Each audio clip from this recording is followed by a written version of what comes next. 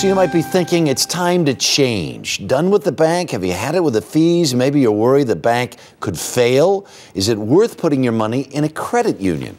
We're going to ask early show financial contributor Vera Gibbons. Good morning, Harry.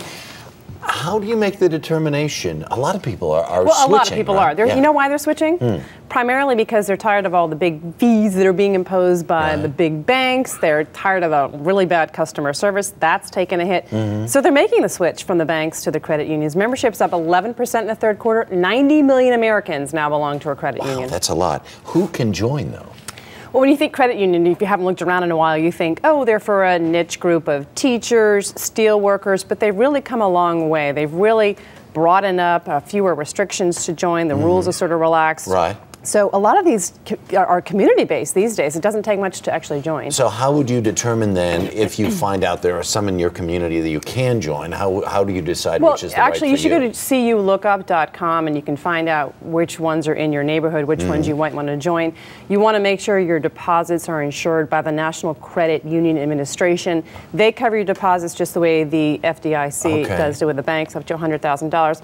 So you want to make sure about that. And one way to tell, Harry, there will be a blue sticker in the window of the credit union, or you could just ask. All right. Make sure you want to make sure your deposits are insured. So if it's a shack that's falling down and it doesn't have the blue sticker on the, don't go there. Don't go in there. All right. So the question I think a lot of people have is it easier to get a loan at a credit union because the banks aren't doing any lending Well, but that's now, sort of the reputation though from the past. Right. Well, here's the thing. If you look at the bank loan portfolios, they're actually shrinking, whereas the credit union loan portfolios are growing. So what that means is if you're a credit-worthy customer, you actually do stand a better chance of getting a loan at a credit union versus a big commercial bank. You can see why all these people are going over to change. Well, then, they weren't caught up in the whole fiasco, the whole subprime mess that the banks were. So they were in a better position to loan. All right. So what kind of rates, though, are we talking about? Good.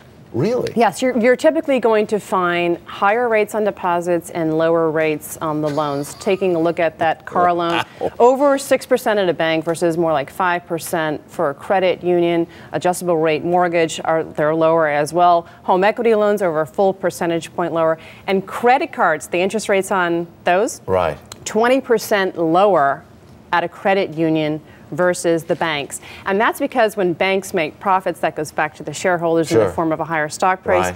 With the credit unions, profits go right back to the members in the form of those better rates. Phew. Now, what about ATMs and those sorts of day-to-day services that way? You can get all of the services you're going to find at a big bank at one of those established credit unions. At some of the smaller ones, though, maybe not. Some of the services might be limited. They might come at a cost. There might be some issues there. For example, some of the credit unions, the smaller ones, they'll issue you a credit card that's from a big bank, a Chase, and then you're up against the same sort of practices. They don't have the facilities, they don't have the capacity, but the larger established ones do. Just in an overall, so many people moving over. How many? 90 million people? 90 million now join. Is there any downside right off the top of your head that you can think about? There's not a huge downside. One of the big pluses is that there are fewer fees. The fees tend to be a lot less, which is why people seem to like them. And the overall satisfaction rate, very high on the credit unions. There you go. Very good. Nice Thanks, segment. Harry. Vera Gibbons, as always, thank you very much. To learn more about credit unions and banks, go to our website,